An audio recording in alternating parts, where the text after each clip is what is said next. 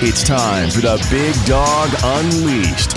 Here's Thom Abraham. How you doing? How you doing? How you doing? How you doing? How you doing? How you doing? How you doing? How you doing? So as we bask in the glory of the first round of the NCAA tournament, it got me thinking about opening day in baseball. Another glorious day of stealing scores and taking extended lunches to catch some of the bunting and beauty of the opening of a baseball season. Wait, what? You mean they already started? No, they haven't. The Braves played a spring training game yesterday. So did about 28 other teams. What do you mean? The Mariners and the A's already started? In Japan? Our baseball season? And now they're back playing more spring games? Whose asinine idea was that? I mean, it's bad enough that we got a team in Canada. Now we're playing regular season games in Japan?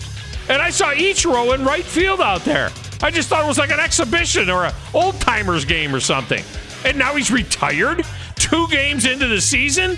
So let me get this straight. The Mariners played 2 real games with a player that they don't intend to have on the team?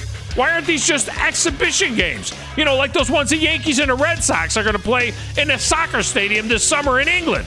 Wait, what? Those games count? The Red Sox lose 2 home dates with New York? What the hell's going on out here? Yeah, my sentiments exactly, Vince. Look, the Valley loves the Trash Pandas, and the Trash Panda Emporium and Season Ticket Center at Bridge Street Town Center is once again open. And now you can see all the new arrivals for the team that won't play any games in Japan. They got the hottest logo in all of minor league baseball. Check them out and reserve your season tickets for the historic first season, which will be right here in the Valley. Do it today. Listen for Thom Abraham throughout the day on 97.7 The Zone.